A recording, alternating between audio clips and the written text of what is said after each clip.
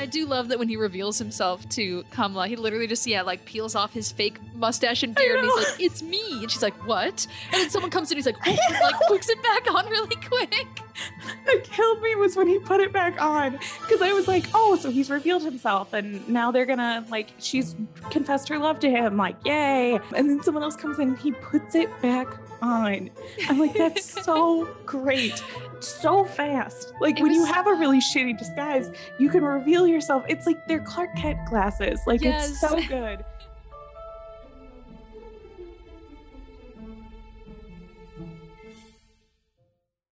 Lillian, hello to you. How are you today? Hello, I'm doing good. It's a Friday. We did it. Unfortunately, somebody wants to talk to me about work for my job that they pay me for. So I actually have to keep doing work today.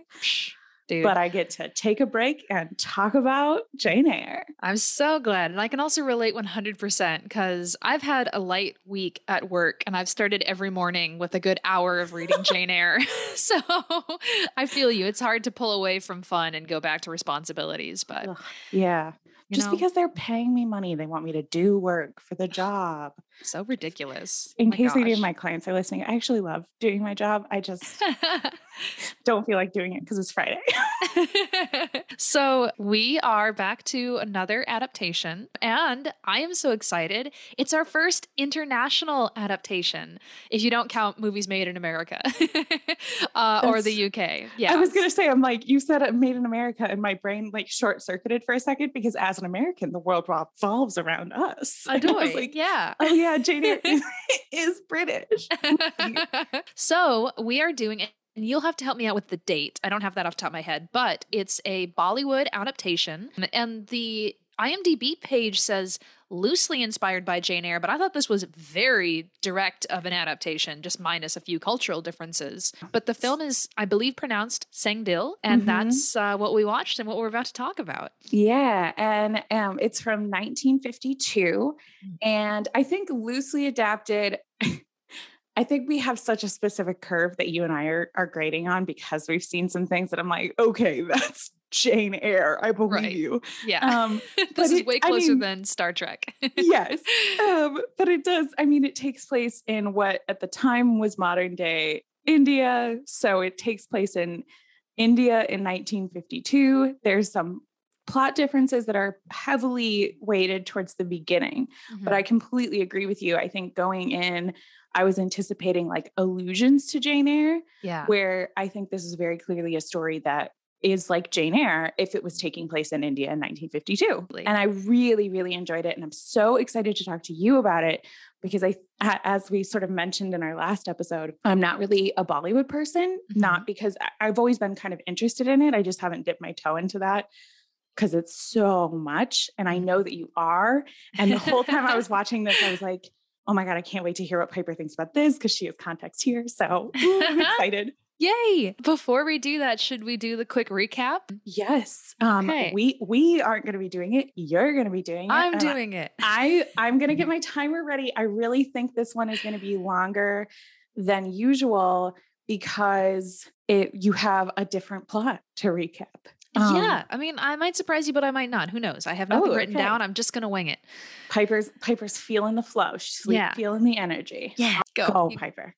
Okay. So the story of Sangdil, aka an adaptation of Jane Eyre, is we have our Jane replacement is a woman named Kamala, and our Rochester replacement is a man named Shankar. And they are childhood friends. They grew up together. And it was, so in this one, she essentially was taken in by Uncle Reed, but he's still alive. And I'm going to use a lot of like English names because I can't remember everybody's name in the movie. He was still alive and he had a really mean wife and she was actively mean to little Kamala, and he was like literally on his deathbed and he's like, don't attack this girl, and she's like, I'm gonna do it, and it kills him. He's so sad. It kills him.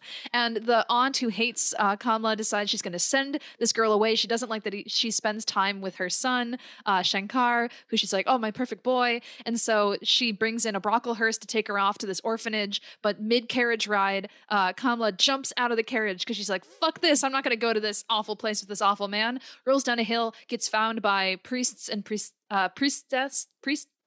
priestess? A priestess? I can't say it. And she gets brought to this temple and they're like, oh, who's your family? And she's like, I don't want to talk about that. They're like, would you like to become a priestess? And she's like, yes, sounds great. And they're like, cool, devote yourself to God and you can live here and learn how to dance. And she does. Grows up, is a beautiful lady who is a priestess, works in this temple. And there's a ceremony happening where it's common to bring priestesses to places for the ceremony to like bless it. And so she is brought to what is essentially Thornfield, where Rochester lives. There's a couple of scenes where they interact with each other without really knowing that they are each other's like childhood friends, but then they kind of piece it together. And then he is engaged. He seems really depressed and dark. He has all these weird secrets. This guy keeps coming around, snooping around the house and being like, what are you doing? And he's like, get out of here, man. And he decides he's going to start like wooing Kamala once he knows that it's her. And then he does the whole instead of dressing up as a gypsy, he dresses up as not a fortune teller, an astrologer. And he therefore like both gets Kamala to admit her feelings and also sends away his vain fiance. And then they start being together. The whole like, we're going to do our marriage thing. There's been some like screams coming from upstairs and he's been covered in blood. And she's like, what's that about? And he's like, don't worry about it.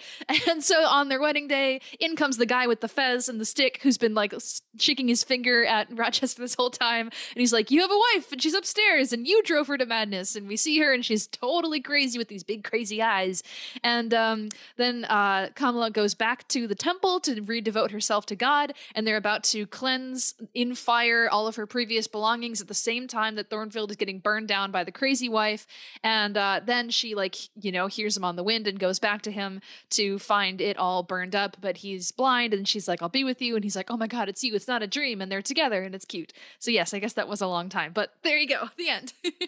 It was just shy of 3 minutes. Oh no. But 3 minutes for a 2.5 hour long movie that is different than, and I think you called out a lot of the kind of critical shifts that we see in this adaptation, which I did look up. So Sangdil, it's spelled Sangdil. And I just want to say a note up top. I wrote down pronunciations for a lot of the names. I looked up pronunciation videos. I'm still certain that I'm going to get them wrong. And I just want to be clear, that is a failing on my part. That doesn't mean that Indian names are not worth learning. They absolutely are. You should learn how to pronounce names correctly. I am trying. I appreciate kind corrections. And I guess if you want to correct me unkindly, that's my bad. So the translation of the name of the movie, though, is actually called Stonehearted, which I found really interesting. I had looked up a lot about this movie. I have a lot of fun facts, including stories about the cast that are buck wild. Dude, okay. That is a nice segue into my kind of talking a bit about my love of Bollywood. I'm not surprised to hear that there are buck wild stories with these actors because... And my knowledge of this is also based on like brief Google searches. So I'm not an expert. And if I say things wrong, also I apologize. But it's not uncommon in my understanding that the like Indian mafia is like pretty closely connected with Bollywood historically. I don't know about now. And so I've also heard a thrilling story about certain actors. But yeah, no, I kind of said in the end of last week's episode, I really got into Bollywood movies when I was in high school and especially in college. I have my favorites. And the thing that I was wondering about before I saw this is I was like, I wonder how similar old Bollywood is to new Bollywood, because I mentioned that nowadays, at least the movies that I see, these big blockbuster hits, it's pretty common that they span multiple genres. This felt as if it stayed strictly within its own singular genre, but it did do what is pretty classic for Bollywood, where it turned it into essentially kind of a musical. And we had both diegetic scenes where like she is singing and it's supposed to be literally what's happening because they're performing these dances and these ceremonies in the temple. But then we also have non-diegetic, which is kind of when in musical theater, someone suddenly breaks into song when you're walking down the street because you're expressing your emotions. So we had both scenes of like her daydreaming and singing about him lamenting her loss and singing about her. Then when they got together, they'd sang a little love song, which was pretty classic Bollywood in my experience, where it's a lot of like nature scenes, they're walking by beautiful spots, just singing about how in love they are. And so, yeah, there was that commonality, which I really enjoyed seeing. You know, sometimes I do this podcast and I think to myself, I've got some interesting things to say. And then my friend Piper goes, here's the difference between diegetic and non-diegetic songs and musicals. And I go, I actually should maybe talk never again. No, you should. It's so helpful. I literally like wrote down, I'm like, some of them are the ones where you know that they're singing. And Piper's like, here's the actual terms. I'm a badass. Well, thank Yay! you. Yay. Honestly, as that's coming out of my mouth, my brain is doing what it always does. And it's like, Piper, what if you've got them mixed up? What if actually diegetic is when it's meant to be? And I'm like, oh, shut up. Just talk confidently and people will believe you. So if you thought to yourself, that sounds wrong to me. Again, Piper accepts criticisms a lot better than I do, except for name pronunciation corrections, which I will accept with a lot of grace. Any other criticisms about me, Kmart parking lot, yes. But Piper will take them with a little bit of a, oh, okay. Yeah. Oh. Thanks for telling me.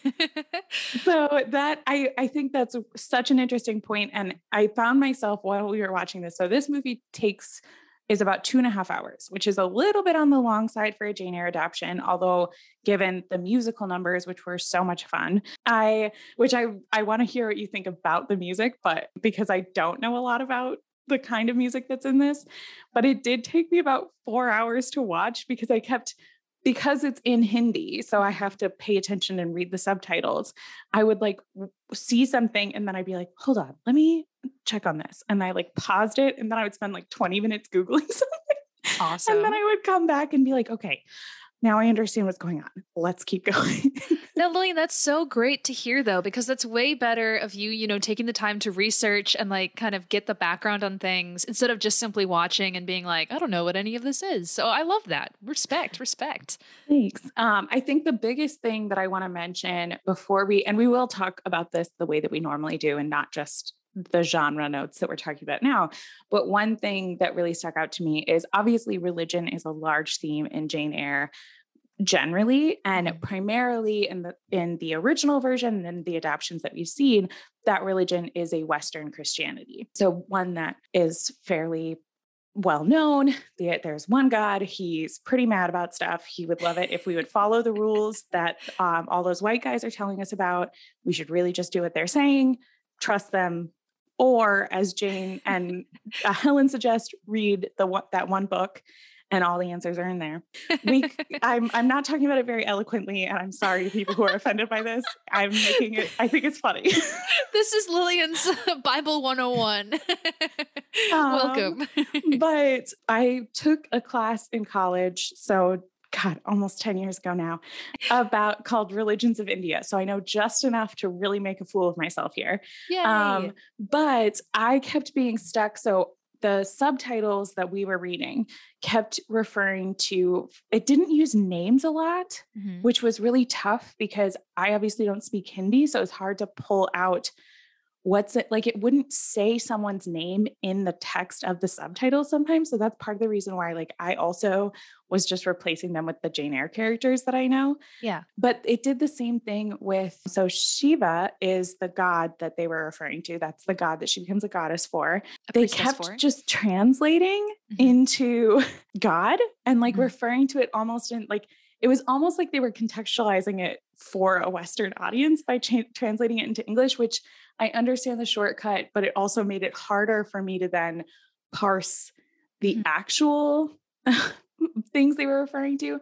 Yeah. So the highest level, only the facts that are relevant for Hinduism for this film. There's lots and lots of different gods in Hinduism. There's lots of amazing stories. It's a very cool religion to learn about. I highly recommend learning about it. I've studied it a little bit and barely know anything. It's so cool to learn about, but there's 3 main gods within Hinduism that are the kind of 3 first gods that are connected to a lot of the other gods and goddesses. Again, trust other sources over me. But they all have lots of different names as well that they're known by. So, but their kind of most common names from the Googling that I've done was Brahma, who's the creator, Vishnu, who's the preserver, and then Shiva, who's the god that she is a priestess for is the destroyer and reincarnator, which is Cool. particularly relevant because that's the god that the father, who is dying at the beginning of the story, is referring to and is talking about going to Shiva and all of this stuff. Another name for Shiva is Shankar. Yes, which is the name, also the name of the main guy, which I do think I was saying wrong there. It's Shankar. So there's like a G sound in the middle of it. Shankar. Okay. Yeah, that stood out to me too, is because I picked up on that at first, the beginning, and I was like, so because they were talking about Shankar, her love interest, but they were also talking about Shankar in relation when he wasn't even nearby. And I think there is a beautiful symbolism there too. There's a scene right after she does her first performance at the temple where she then kind of stands up and she looks off at the distance and she's saying Shankar. And we, the audience, know that she's pining for her young love, but anyone else might think, oh, she's so, moved. She's speaking to her God. And so I thought that was cool that they did that. Yeah, it was a really beautiful, it was part of where I was like getting confused. And that's where I like took my little dip off and was trying to figure out what on earth she was talking about. And it really, it's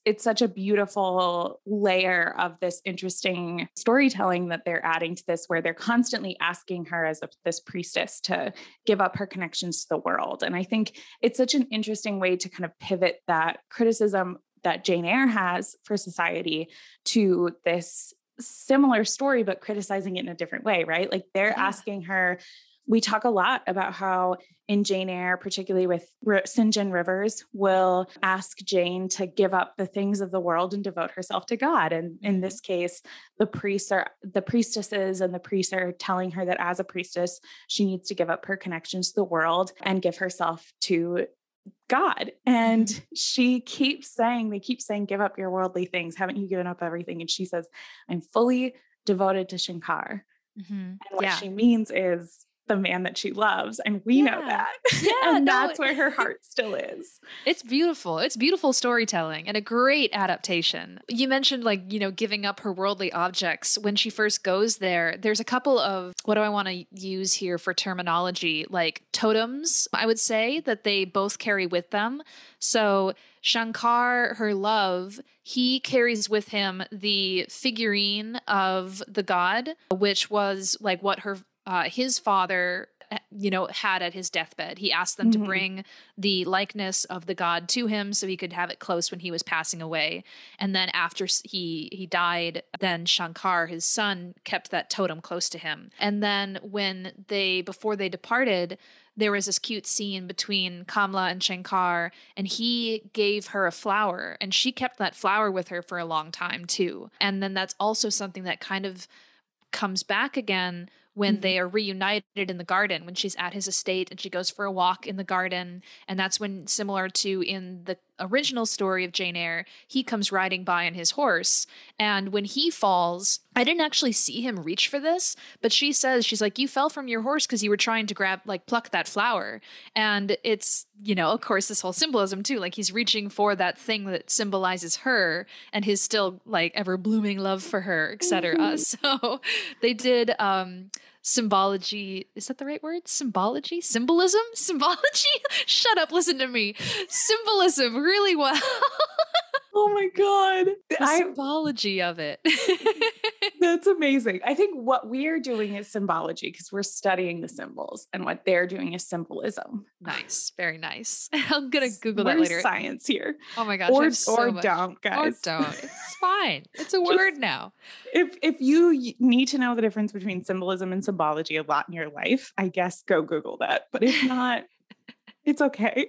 Sometimes words just need to get across a basic meaning, and that's what they did. Yeah. And similar to how my brain sometimes makes up plot points when we're calling a story that never happened, sometimes my brain also just mashes a few words together and they're like, symbology sounds real. That's real. Go for that. Speak it with confidence. No one will question it. Yes, that's perfect. Yeah, I think so we've talked a little bit about the biggest kind of chunk that has a very different plot is that beginning. The way that this story is set up is there's a childhood relationship between our Jane, Kamla, and our Rochester Shankar. And they are living at his parents' house. Mm-hmm. So his father was friends with Jane's father. And when Jane died, Kamala, interchangeable. When Jane's father died, he asked his best friend, he said, you can have all of my money, but please also take care of my daughter and make sure that she has a good life. Yeah. And he promises to do that. And then he's very sick and dying. And his wife is the bitch. She's awful. And he says, let me die in peace at one point. So that's like how terrible she is. Nobody likes her. She also literally, in my translation, I'm pretty sure it's the same, she calls Kamala a bitch, like in the first 5 minutes, and she's like slapping her around. Yeah. And I'm like, woo, this Mrs. Reed is awful. Yeah. So she's really, really, really awful. And we watch her, like, unlike with Mrs. Reed, where Mrs. Reed is bitter because she's following through on her husband's wishes, this woman is not going to do it. She's just like has no interest in actually taking care of this girl. And he knows that. He like knows it immediately. He's like, you're going to let her die. Like you want her to die so bad because the money is actually tied to the little girl in this. Yeah. And so if she dies or disappears or whatever, she has no claim to that money anymore. And greed is a very big theme that they took from Jane Eyre and placed in this in a really interesting kind of different perspective. Yes. Shankar, our Rochester, is actually his son. And so he asks his son, because he knows that his son will do it, to promise to take care of Kamala. And then the mom does a trick right after the dad dies and sends her off with our Mr. Broccoli character. And then that's when she jumps out of the carriage, like you referenced in your summary. But it sort of, that's the biggest, that chunk, we get a lot of those similar characters. We get a lot of the similar, like, traumatic childhood, didn't have a great experience, went somewhere else and found this very different kind of comfort. But that's where we see a lot of the differences in the plot, obviously establishing this different context for each of them. I think probably my biggest criticism of this, because I did really enjoy watching it, partly because we watch a lot of Jane Eyre and this is really different. And so it was interesting to like watch those differences. My biggest criticism was probably that they leaned really heavily on that childhood love to establish the fact that these two characters loved each other. I wish they had more actual interactions as adults, because there's sort of this instant love phenomena where they're both trying to figure out who the other one is. And like, that's what most of their interactions are about, is them uncovering the fact that they're these childhood friends. And does he know? Do I know? But there's not a lot of that like banter that we see, that equality that we see. Yeah. That makes a Jane Rochester relationship so intriguing. It leans really heavily on that. They love each other as children. As soon as they know it's each other, they're definitely in love again. It's interesting. I agree with what you're saying about the, like, one of the strengths of some of the other Jane Eyre adaptations we've seen is that equality that the two of them find in one another. But I do think it's interesting playing this like childhood romance and then later on in life, like adult romance. It creates this other kind of connection and intimacy between them. They are from childhood each other's ideals, and it's what they've both been kind of striving for their entire lives. She, like, one of the first songs that they have is when they ask the maid to tell them a story. She tells the story of this fairy princess who was chased by a witch, and then a prince on a white horse came to save her. And so the children have a fantasy musical number where they are riding on his horse that can fly through the clouds, and singing this little song about how they're going to make a world of their own together. And so, like, Jane as an adult, we often see, I really liked the way they did special effects in this, of kind of this layering of footage over the top of each other. So she would often see a miniature of the prince on the white horse kind of like riding around as if, you know, as she's thinking of him and singing this song that they sang together. And then he too also has this life of hardship, which we can discuss in further detail later on, that's, I believe, beset on him by his mother and her greed. And so, but he also is constantly thinking of, like, where is that princess that I knew as a child and that sweet girl? And lucky for them, when they meet, like, Kamala is still just as perfect as he remembers her being. Shankar is a bit of a womanizer, and right. I really liked him later on. There were some scenes at the beginning where I was like, you maybe should stop following her through the house. That's a little creepy. But then later, once, all was revealed and they start connecting again, then I was like, okay, no, this guy's super romantic and I really feel for him. So we talk a lot about Rochester's passion, and that's very clearly like Rochester explicitly discusses passion, right? And in Jane Eyre, when it's actually a Rochester, he's traveling around the world going and finding these women. And like, he's got that whole, there's no Adele in this. So he has that whole affair. We know that he's out there seeking the pleasures of the flesh. And because he can't have the life that he really wants, and he can't have the things that he really wants. And so that's, I think, a similar way that they're portraying this in this character, but it's so in our face with him. So the equivalent of the Blanche character is his fiance. She's a character that he's actually engaged to her, and she has lots of Blanche traits. She's supposed to have actually tricked another man out of his fortune already. Apparently several. Yeah.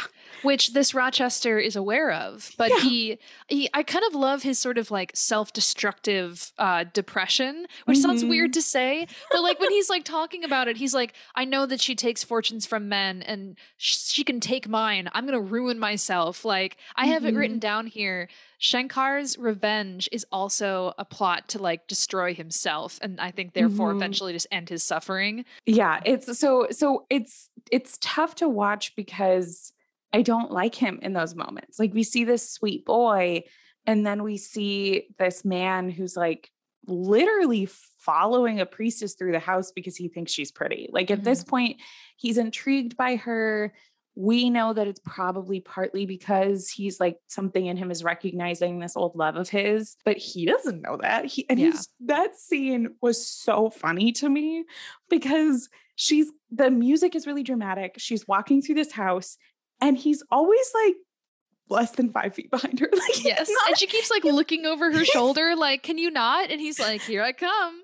And she'll like shuffle forward faster, but she's never like running away from him or hiding or anything like that. Like she runs to the statue of the god and prays. And that's the moment that he chooses to leave her and just set her scarf down. But he is following her in a way that feels very predatory. That's what I wrote down too. She is just sort of like spooked by him. And I did not enjoy that. That was not my favorite moment in this film. So I thought it was interesting. The setup to that is that it's like the morning and she's getting ready for her day, and her window is open in the room that she's staying in, and she sets her scarf on the windowsill, and the wind blows the scarf out of the window, and Shankar is sitting down below, like sipping tea, like in this little courtyard, and the scarf just like lands on his face, which I thought was like kind of comical. But so he then like, he says this, he takes that as he thought that she was flirting with him. Like she threw her scarf down to be like, ooh, come up and see me. Because he's used to ladies doing that. So he like literally comes up to her room and he's like kind of cornering her and like gonna go in for a smooch. And he's like, hey, like I know the signs. Like you sent this down to me. You called for me and here I am. And she's like, I'm a priestess. I am so innocent. That was an accident. Nope, that's not what I meant. And then what's essentially like the mother superior comes in to like let her know the party's about to start. And he's like, cool, I'm gonna see you later. And then he like leaves. And then that's like when he's following around the house with the scarf, that's him being like, remember, I said, I'm gonna see you later. We're gonna do some kisses. And she's like, oh my God, I gotta get to my God, like, so that I'm a holy lady. And he's like, oh yeah, okay, well, sweet, see you later. It's similar to what you're talking about with that theme of the idea that he's like very destructive. I think he's being destructive in that moment. I think this is supposed to be the example of like, he's sort of abandoned his morals, like, and we learn towards the end when he's giving his stay speech and he's explaining the context of what's happening, that he sort of has been carrying around not only the guilt of this wife that he has locked up, but also the guilt of failing Kamla. And that's sort of the first piece of he starts out feeling guilty from that moment in childhood when his mother sends her away and he's unable to find her. He's like, well, I've actually failed at the only thing that has ever mattered to me. So why would I give a shit about anything? Which is part of the reason why he's manipulated into this marriage. Yeah. I can't remember if it's that moment or in the garden, but he says a line that I think really reflects his feelings towards her and his feelings about life in general, which is, I do not fear life or death. I only fear beauty. Yeah. And he's saying that to her while saying that she's beautiful. And he has this additional layer of attraction to her, which is so well portrayed in this movie. Is that like, obviously she's beautiful, which I like that they don't pretend that she's not absolutely gorgeous. Right. That there's this other layer of like, you're gorgeous and there's something more about you too that I'm really into. I kept thinking about that because in Jane Eyre, the book, Rochester, talks about how she's a fairy, she's an elf, she's not of this world.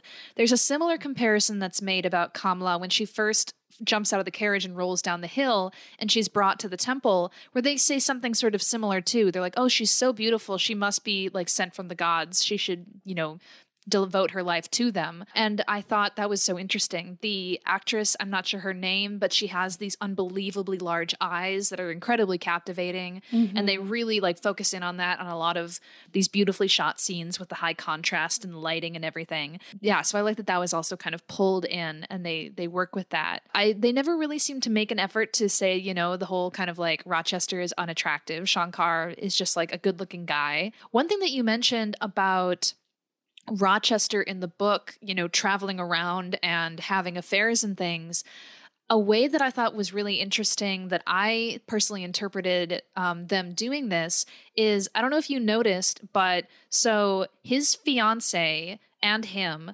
both regularly are seen in more kind of Western styles for 50s clothing. So as opposed to a more kind of like traditional Indian garb that we see kind of more with like Kamla and the people who are more kind of closely connected to their heritage and their traditions.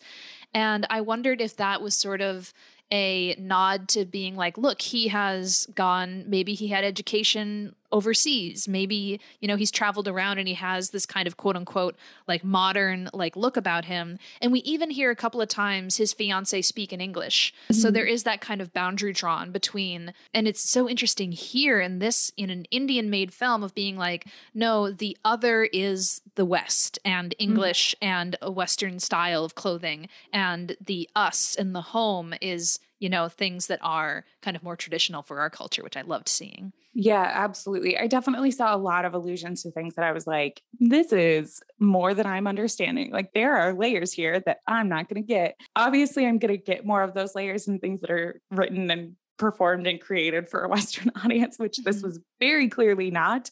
But there's so much value in that. And I would love to hear if anybody has kind of additional understandings of that they want to provide. Because it was hard I saw some of that you're talking about. Like she was never in any of that more westernized clothing. It was hard for me to know how much of that was the symbolism that you're talking about versus that's what priestesses wear. So like, is it more of a connection to the religious aspect? And I was just so certain with that. And a lot of the other things, I'm like, there is more here than I can understand. And again, that was just my read of it. Maybe wasn't it, but that's kind of what I was personally picking up on. Another line that we talked a little bit about the wealth and the fact that his Blanche, whose name isn't written in this section of my notes, so we're going to call her Blanche, is when he asks Kamla to give her honest opinion about his fiance. And she says she traps men for money. And he has this whole moment where he's talking about the fact that he doesn't really care about that and it's not important to him and he knows that. And he's talking about giving away that wealth. He says, wealth has given me nothing but a painful wound. And I think there's so many layers to that with this story where the obvious one that we know about is his wife who's locked away, his mother tricked him into marrying her for her money. So they had a deal where he got the money and the title for the family as long as he married this woman and then had to care for her. But there's another layer of that with the father in the story with Kamla, and Kamla had that money and that's how she was brought into his life to begin with. And it's his mother's greed that resulted in Kamla being torn away from him, which is another layer of wound. So I thought that was a really interesting line. And he says another line shortly after that is obviously like sticks right for that romantic in me, which is the only true love can give me peace. Cute. So it's clear that he's not actually seeking that because he doesn't think that this woman that he loves is available to him anymore, because he searched for her and gave up. But he's actually saying that to her, and she's there and can give him peace. I think that was one of my favorite elements of this movie, is I think it really perfectly captured the drama of Rochester when he does these long soliloquies of, he's like, oh, I am a tortured soul, but I long for deliverance and love and passion. And there were many scenes with him and Kamala just kind of standing together and having these talks. And I appreciate a movie that takes its time to let the audience get absorbed in the feelings that these people are, projecting. It didn't feel rushed at all in those moments, and I loved that. So I think that was something that for me made me really connect with their passion and their love. Absolutely. And I think another moment, so it's after that conversation where he's having all of these speeches, and they're actually having, this is, I think, their first long conversation after they meet. And then he gets this opportunity to actually talk to her, and she does save him from a fire. And this is shortly after that. And he hears her humming that song from their childhood. And so that's right before his sort of like, tell me what you think of my fiance and all of this conversation. And that's when the astrologer ends up coming in, and dang man, it is just a beard. He's wearing a beard and a turban, and that's his disguise. And she doesn't even a little bit, like, I was watching it and I was like, either this is not a great disguise, sir. Oh my God. It makes me think of, there is, quick little tangent, there's a comical musical on YouTube by the group Star Kid, and it's a parody of Disney movies in general, but specifically of Aladdin. And one of the things that they're making a joke of at one point is when Aladdin shows up dressed as the prince, and Jasmine immediately goes, "It's you, Aladdin." And he's like, "How'd you know it was me?" And she's like, "It is you. You're just wearing different clothes." And I was like, that's amazing. I never put that together in the animation. That it's the same face. But yeah, once again, he deceives them. Maybe it's partially like in his performance, he's all kind of hunched over, acting a bit more kind of old. And I do love that when he reveals himself to Kamala, he literally just, peels off his fake mustache and beard, and he's like, "It's me." And she's like, "What?" And then someone comes in, he's like, "Oh," and like hooks it back on really quick. That killed me was when he put it back on, because I was like, oh, so he's revealed himself, and now they're gonna, like, she's confessed her love to him, like, yay. And then someone else comes in, he puts it back on. I'm like, that's so great. So fast. Like, when you have a really shitty disguise, you can reveal yourself. It's like they're Clark Kent glasses. Like, It's so good. I also loved just in the comedy of that. It was so great too that after he speaks with his fiance in this disguise and like lays the seeds of like, oh, your wealthy husband actually has a lot of debt. And then she's like, "Guards, get this guy out of here." And then his staff chases him off his own property. They have this whole scene where like 4 people chase him out into a storm. Yes. Like he's like, "You just have to pay me and then I'll go." And she goes, "I'm not going to pay you for that. That was a shitty fortune and I didn't like it." And he goes, "Well, I'm sorry, your future sucks. It's not my fault. Give me my money." And she's like, "Everyone get him out of here." And they literally chase him out into a storm. And it's got that little like sped up film element that they have where like they're all sort of like running in this very like comical way. It's so funny. Oh my gosh. I want to talk real quick about this is something whenever we get an adaptation that includes the Rochester in disguise scene, whether or not he's in drag as a old lady gypsy or if he's just got a fake beard and turban on to be an astrologer. I oftentimes, whenever we get to see this, I feel like this is such an opportunity for Rochester to not to briefly break free from the restraints of his life that he hates, where he's like, "I'm gonna dress up in disguise and no one will know it is me." It's just like, oh, you poor repressed little theater kid. You just want to be on the stage. Little theater kid. He is a theater kid. So my heart goes out for him. So it was, it was a bizarre It was a classic gypsy scene, which I don't like the word gypsy. It's very derogatory, but it's the word they used. It's the word we're going to use. Whatever you want to say. But either way, it's sort of like living in this terrible stereotype. So I also don't want to associate Romani people with this like man dressing up like a fortune teller. So anyway, he has this moment of like fully pretending to be this person, and he's kind of like pushing her, as we always see him do, into admitting her feelings. And I always find that so gross. But she says one of the sweetest things back to him, which is he's sort of like saying like, don't you really like this guy? Like, I feel like somebody's like coming back into your life. Don't you remember who he is? And she's like, of course I remember who he is. Like, she just sort of accepts the reality that this person like knows the whole story. Like, she just immediately accepts that. And he's like, well, then why aren't you saying anything to him? Because he comes in with the assumption that she doesn't remember who he is because she doesn't really remember him because she doesn't really care about him. And her response broke my heart, which is, he is the moon and the stars, and I am nothing but a small lamp. Oh, yes. There were so many lines that were just absolutely gorgeous. And I wrote down one too that's like in sort of a similar scene where she says, I would save him from this brightness that is blinding him. And because there's quite a bit of talk about this kind of imagery of light, right? Of the moon and the stars, and I am but a lamp. And when she talked about the brightness there, I think I can see how that would really touch him too, because like he said, for him, wealth is just like a poison. It brings in greedy people, it changes people, it causes ulterior motives.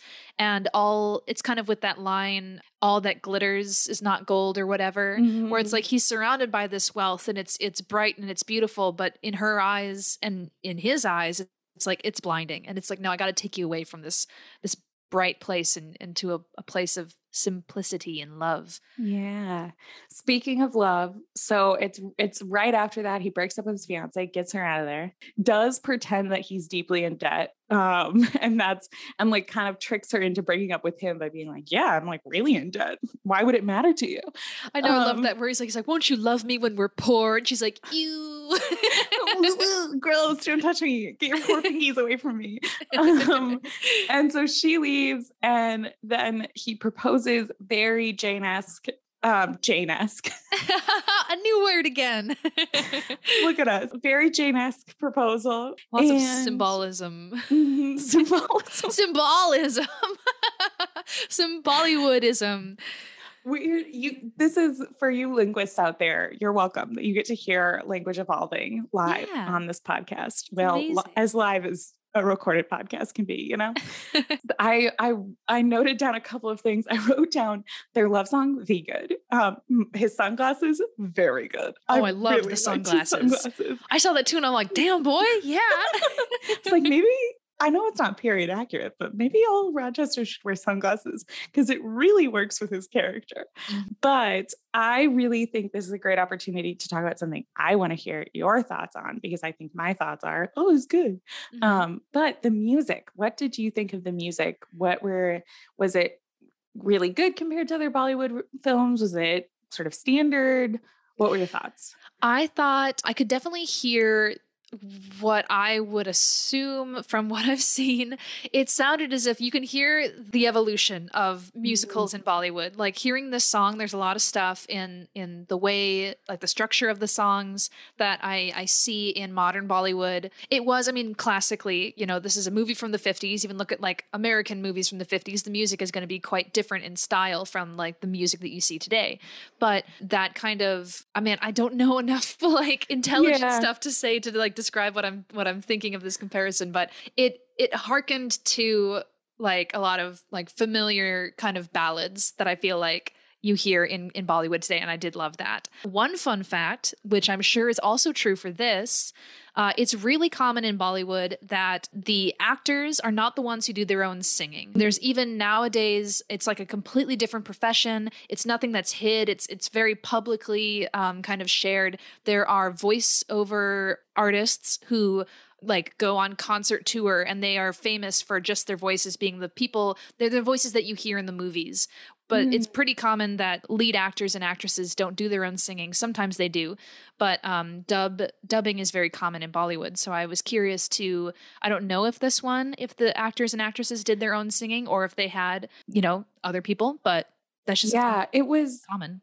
It was a pretty light IMDb, which we do see when we're looking at movies, kind of some of the TV movies that we've seen and other things. It sometimes is harder to find information on them, but they only had like 6 cast members that were actually credited.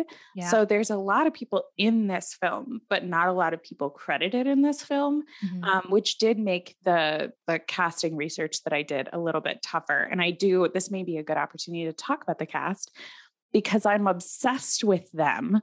Yeah, tell me. What are these fun facts you found? The actress who plays Kamla is her stage name, because almost all of these had in their Wikipedias, they had their stage name and their real names, and they said they are known by their stage names. Her name is Mudubala, and she is incredibly famous. She actually died at only 36 years old. And she, in that time, was in 73 movies that she was credited for on IMDb. And there's a New York Times article that actually compares her to Marilyn Monroe and says that she had a very similar sort of reputation in Bollywood during a similar time as Marilyn Monroe did. And there's a lot of information out there about her. She's very, very cool. Cool. And she actually had a 9-year relationship with the man who played Sankar. Oh. So his name is Dilip Kumar, and he lived until he was 98 years old, actually. And he was in 68 different movies. According to IMDb, he was an incredibly famous Bollywood actor. He died in 2021, so fairly recently, actually. Wow. And he was referred to as the tragedy king. Oh, so he was in a lot of movies where he played sort of that tragic lead character. And these two were in a lot of movies together. Cute. And that was part of the research that I was doing, was like, there was an interview with her sister where her sister talked about the fact that they were still he still loved her. And he showed up when she was in the hospital and said, "You're going to get better and we're going to work together again." But he was with someone else at the time, but he wasn't married yet. So like, it's one of those things where like, I'm reading this going, this could be its own movie. And so I don't know how much was like manufactured for press, or how much was real, but it's still really interesting and very worth looking at to me. But yeah, so they were super fun to read about. I genuinely recommend like going in and looking at them. She in particular, I think was really interesting to me, and I think had a lot of additional layers of things. And he has a whole documentary about him. Oh, awesome. You can go watch if you're interested in that. One thing that I found hilarious, they have an 11-year age gap. They're supposed to have been friends from childhood, and they have 11 years difference between these two actors. That's so interesting. Yeah, because when we see them as kids, they seem like they're pretty close, like only like a few years apart. But yeah, interesting. When this movie was filmed, she was 19. Okay. And he was 30. That's pretty close to like book ages for Jane and Rochester too. That's what I'm saying. Because he's 35 in the book and she's 19. But they're supposed to have been, we see them as children the same age. What are you talking about? Dude, I love it. I love it so much. Again, I'm going to do my best to pronounce this as it's supposed to be, but he gave me vibes of one of like Shah Rukh Khan is essentially the Tom Cruise of Bollywood. He's a name that I know. And as we've established, I don't know things about Bollywood. So he's wildly famous for people who haven't heard of him. Yeah. So when I was looking at the actor who plays Shankar, I was getting Shah Rukh Khan vibes. And I even I looked them up on IMDb because I was like, is he maybe like related? But I didn't see any sign that was true. He was so like famous at this time and in so many things. He played a very similar role to that actor in Bollywood in kind of the 50s and 60s. And he was so famous that he was in another movie in 1952 with a character with the same name, also Shankar. There you go. She was also his leading lady in that movie. Cute. You know, it's got to be easy when you're filming a romance movie with the person you're actually in love with, right? There's literally no faking it. You're just like, I oh, hope they were really in love and actually together. I it's want so that to be cute. true so badly. Please don't correct me if that's wrong, or I'll have to meet you in the fake Kmart parking lot. Speaking of him, one thing that I wrote down that I loved is after, he confesses everything, we meet the wife, and they've had their conversation in the garden and then she runs away. The way he dealt with his grief was pretty like broody sexy for me. Because first, I can't remember what happened in order of operations, but he does two things. One, he plays a very moody piano and sings a song about how sad he is that his love has gone away. And I'm like, oh, yes. Oh, Edward Cullen, sing it. And then also he goes out and anger tries to chop down this tree, which I don't remember there being there were plenty of storm scenes. I don't remember us seeing lightning hit the tree, but as we know in the novel, lightning strikes the tree right after Jane and Rochester propose underneath it. And he has a line when the maid, who's kind of his new like stand-in mother, comes out and she's like, no, the roots go too deep. You can't cut this thing down. Like if lightning couldn't strike it, then neither can you. And he's just like trying to get rid of this tree because it reminds him of the woman that he loves. And I'm like, okay, you're super strong with an axe and you're playing moody piano. Sign me up. Like I'm there for it. I don't think we're going to need to talk too much about the Bertha character and what we learn about her in that stay speech. But I completely agree with you. I loved the way they played it afterwards. I think the stay speech was really, really good. We saw a lot of what we love in a stay speech, a little less like vulnerability and culpability there, a little bit more of the like, life is terrible and everything is bad. So I guess I didn't know how to be a person with empathy anymore, which is a very Rochester take. But we learn that the difference in this from his father sort of, and his father and his brother tricked him in, it's his mother. She spends away all their wealth. They are out of money. And so she uses the only thing that she has, which is her son, makes him marry this woman that he doesn't know. He meets her and she's full crazy. Whoa, is she crazy? I loved the scene that they show where he's like walking towards her, and I don't know if it's supposed to be their wedding bed or just like sort of a ceremonial sort of like altar thing, but she's behind this like beautiful like beaded veil, and she parts the veil and sticks her insane face through and is instantly like ha ha ha ha ha ha, like you married me, guess what? And I'm like, oh my god. So I loved her commitment to crazy. I also loved her. So her brother, who I don't know that he gets a name in the movie, but he is such a classic villain. He's got a villain mole. He's constantly just like hanging out outside of windows. He starts with the silhouette every single time. He's been blackmailing Shankar the whole movie because he's like, I know the truth. You probably shouldn't be marrying any of these ladies. Stop kissing all these ladies. And when he interrupts the wedding, there's an interesting element of he has never been attacked by not Bertha. But Rochester was in a very Mason-esque way. When he interrupts the wedding, he goes, my sister's here and she's not crazy at all. He's a monster who made her crazy. And I'm like, oh my God, Piper and I've talked about that so many times. I know. I wrote that down too. I was like, he's like the first person who said it. He's like, my sister's fine and you made her this way. Yeah. If we can believe the flashbacks were shown, I don't think that's true. Yeah. But I do love that, the first time that Shankar goes up to deal with his wife, which as I mentioned in my summary, she is up there screaming her head off. Yeah. It's not a laugh. It's a scream and it's terrifying. It's a blood-curdling scream. And I would definitely be like, okay, people are getting murdered in this house. And then when she like peeks her head out to see him, his like Rochester Shankar's shirt is torn and he's all bloody. So she's like viciously attacked him. And he said that like when the maid / his kind of step-in mom, she's like, oh, like she's hurt you. And he's like, it's no worse wound than I've received every days of my life. And it's like this very like moody thing. He's like, she's constantly hurting me. What else is new? And I'm like, oh my God, you're so broody. So we find out in the stay speech that wound that he's had since he met her was because his mother tricked him into marrying her and for the money, and he has all this money, but he doesn't really want it. And he's been thinking of our lovely Kamala the whole time. And after he's done giving that speech, he tries to get her to stay in very Jane-esque ways. Well, she says she can't.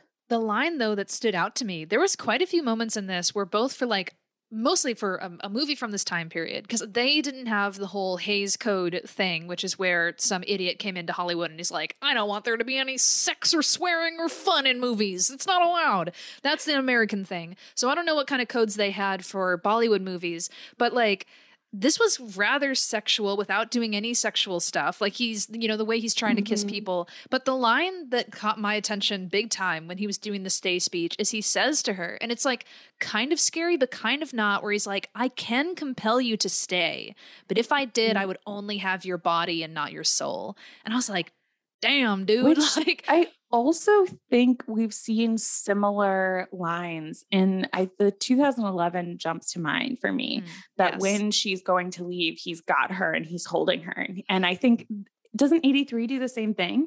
83 doesn't have a line like that. He is kind of like grabby with Jane, but he doesn't say the line. The line that's referenced in the 2011 is something that's in the novel, I'm pretty sure, where he says something where he's like, I could bend you between my thumb and forefinger. Like he's essentially like, I could, you know, force you to be here. I'm strong enough if I wanted to, but that's not what I want from you.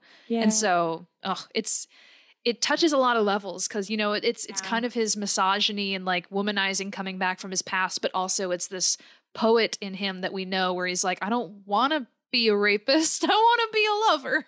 I want you to love me back and want me. I think that that's such an important, I don't know if it's, I'm going to just say like, it's a thing I see in a lot of romances that I sort of attribute to a female gaze thing where we want someone like in romances. I read a lot of romances where the guy is like physically way stronger. And in life, that can be scary in a way that is not sexy, because there is a genuine risk that any woman knows of that a man can actually force you. And there are lots of examples in media of men who don't actually give a shit about who you are and just want your body. And if they can coerce you or force you, that's what they want. And it is such an important distinction in all of the best romances that even though they want your body, they only want it if you also want them, because what they want is you and who you are as a person. And their ability to force you to give them what they want won't actually get them what they want. Exactly. Just the difference between a consensual sexual relationship and rape, in case anyone is wondering where that line is. No, you're right. And without going into a whole like topic about this, because it's kind of what we did in Bridgerton, but there is sort of, we've talked about a romance novel in itself is typically, when you start the book, you know, consent is the key, because it's like, this is why we're here. We want certain tropes. Everyone is consenting and agreeing to it. The writer, the reader, etc. So yes, that level of strength. And it's like, ooh, you could take me away if you wanted to. And I'm okay with it. I'm just going to say no because society says I should say no. And it's like, you know, it's like kind of like role play, right? Yeah. You know, we're all saying yes to this, but we're playing with the danger. Yeah. Yeah. And I could talk about consent all day. I won't, because that's not what we're here for. But I do think that that's an important piece of that moment is there's no fear there, because we know that Rochester would never, because that's not why he loves Jane. Exactly. He loves Jane because of who she is. And even though that line can be read as frightening, it's that line we've talked about before, where is it safety or is it sort of like a sexy level of passion? The 57 went the wrong way. Yes. Did not understand where that line was, went very for real dangerous. But a lot of the other ones kind of dance along it. And we feel safe with Rochester because we know he would never. Yes. Yeah, exactly. He's just going to go play a piano and chop a tree instead. That's how he's going to deal with it. And then in the meantime, while he's playing that piano and chopping that tree, she goes and burns his flower, which means that his house burns down for realsies. I really loved that visual parallel. I thought that was beautiful, because it's first of all introduced early on in the story when she first goes to the temple, where they're like, okay, we have to burn all your clothes from your past life so you can cast aside, you know, your ties to the material world. And then again, when she returns to the temple, she's greeted by her fellow priestesses, and they're like, okay, we're going to go through the purification or cleansing ceremony so you can come back into faith here with us and make this your whole life.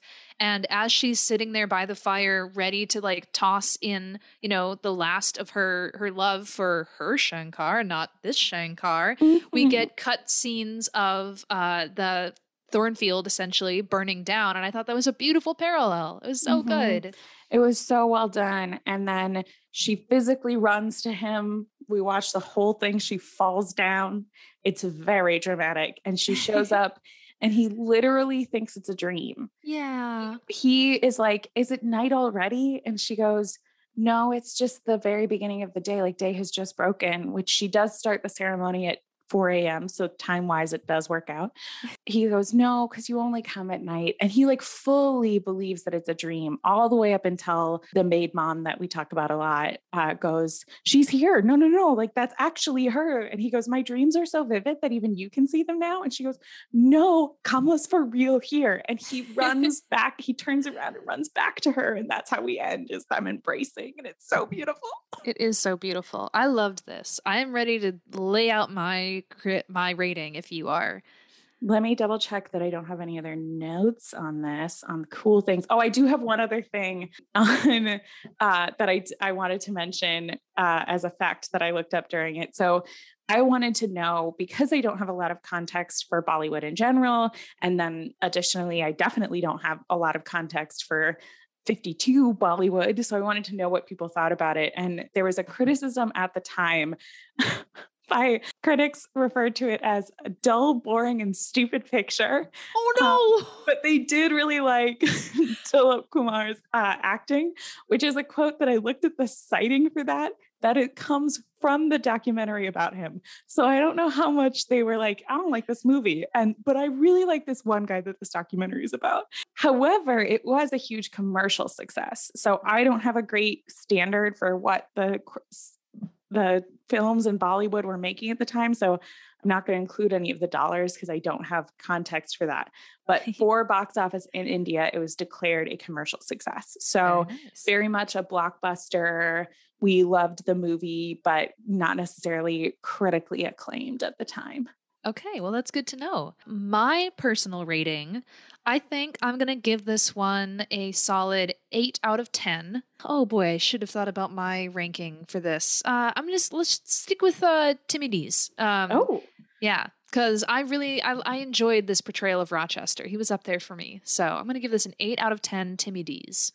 I really enjoyed the experience of watching this. It was something very different. I thought, given the context that I have around Jane Eyre, it was really fun to watch something very different. I don't know that without the context that I have and the reasons that I'm watching it, I would have enjoyed it. I think there were some moments that were 1952 that were just Bollywood's maybe not my taste, but I did really enjoy watching it. So I put it slightly above an average at a 6 out of 10 longing looks. Very nice. Beautiful. I'm so glad that we finally are getting to see what a different cultural perspective takes from this story. I think I'm so excited to see more, because I know there's at least a couple more Bollywoods. There's a like an Italian movie, I'm pretty sure. There's one from Mexico, like 4 or Italian movies. There's some that are at least in Spanish. The thing that we're struggling with now, so if you have something on this or other adaptions that you want to watch, is I found a lot of the Italian versions with no subtitles, and I've found a lot of references to some of the other Bollywood ones without a great way to access those. Okay. So we are looking into it. We're gonna find more. We've got some others lined up, but as always, please submit your adaptions that you want us to try to watch. And if you have ways to access some of these, please send those to us as well. You can go to airbuds.com. We actually have now updated that, so it'll take you to our website. And we have an adaptation suggestion page. You can see all the ones that we've watched already. And you can go ahead and submit any adaptions that you think we should watch there. Yeah. And if you want to share your opinions with us, you can email us. We are airbuds@gmail.com. You can connect with us on social. We're on all the major platforms, specifically Instagram @airbuds. But yeah, we would love to hear from you guys and your thoughts on this. Yes. So, and I know from looking at our analytics on the website, we do have we have some people from India who are listening. So if you're a big Bollywood fan, whether you're from India or not, let us know what you think. We would love to hear your guys' thoughts on this and providing additional context. I think Piper and I have both been really clear about the things that we know and the things that we don't know. The things that we think that we know. So we always love having additional context. We've had a couple of listeners send in some stuff that has always been really, really helpful and very interesting. And we love sharing that with our audience as well. But if you want to know what we're doing next week, that is another opportunity to check out our super cool website that I spend too much time on, which is we are doing another chunk of the book next week. So we have now read chapters 11 through 14 to chapter 15. If you're thinking to yourself, but Lillian, you said you were going to read to chapter 24. Yeah, I did say that with a lot of confidence, and I was very wrong, which is why our website now has a new page called Read Along, where I laid out what we're going to read and when, and you can follow along there, and you can find any episodes that we've already released there, all in sort of one spot, so that if you are going to read with us, you don't have to rely on my patchy memory and inability to read Roman numerals. On that beautiful note, join us next week to hear our thoughts about this. I will give you a glimpse into the future and say we've already recorded it, and damn, is it good. So it's so good. Don't miss it. You need to be there for this. Ooh, also, please, please, please write reviews for us if you like listening to our podcast. Yeah. What was the finger guns, Piper? Piper just did really intense finger guns. I was like, yeah, leave us some reviews, baby. We've had a lot of people say lovely things, and we always appreciate it. Piper and I send them back and forth to each other because we monitor different platforms, and it's really made my week, I know, to hear what you guys think about this. Obviously, if you have criticisms, you can send those too, but I have a very fragile ego. And very strong fists. So on any of the platforms that you listen to our podcast on, it is so helpful. We have really, truly loved finding this little Jane Eyre community that we didn't know about. You guys have educated us, and we hope you're enjoying listening to this. And if you are, you can help more people find it by leaving those reviews or sharing it with friends. Absolutely. So until then, you guys, we love you so much. Happy Jane Eyre reading and watching. We'll see you later. Bye. Bye.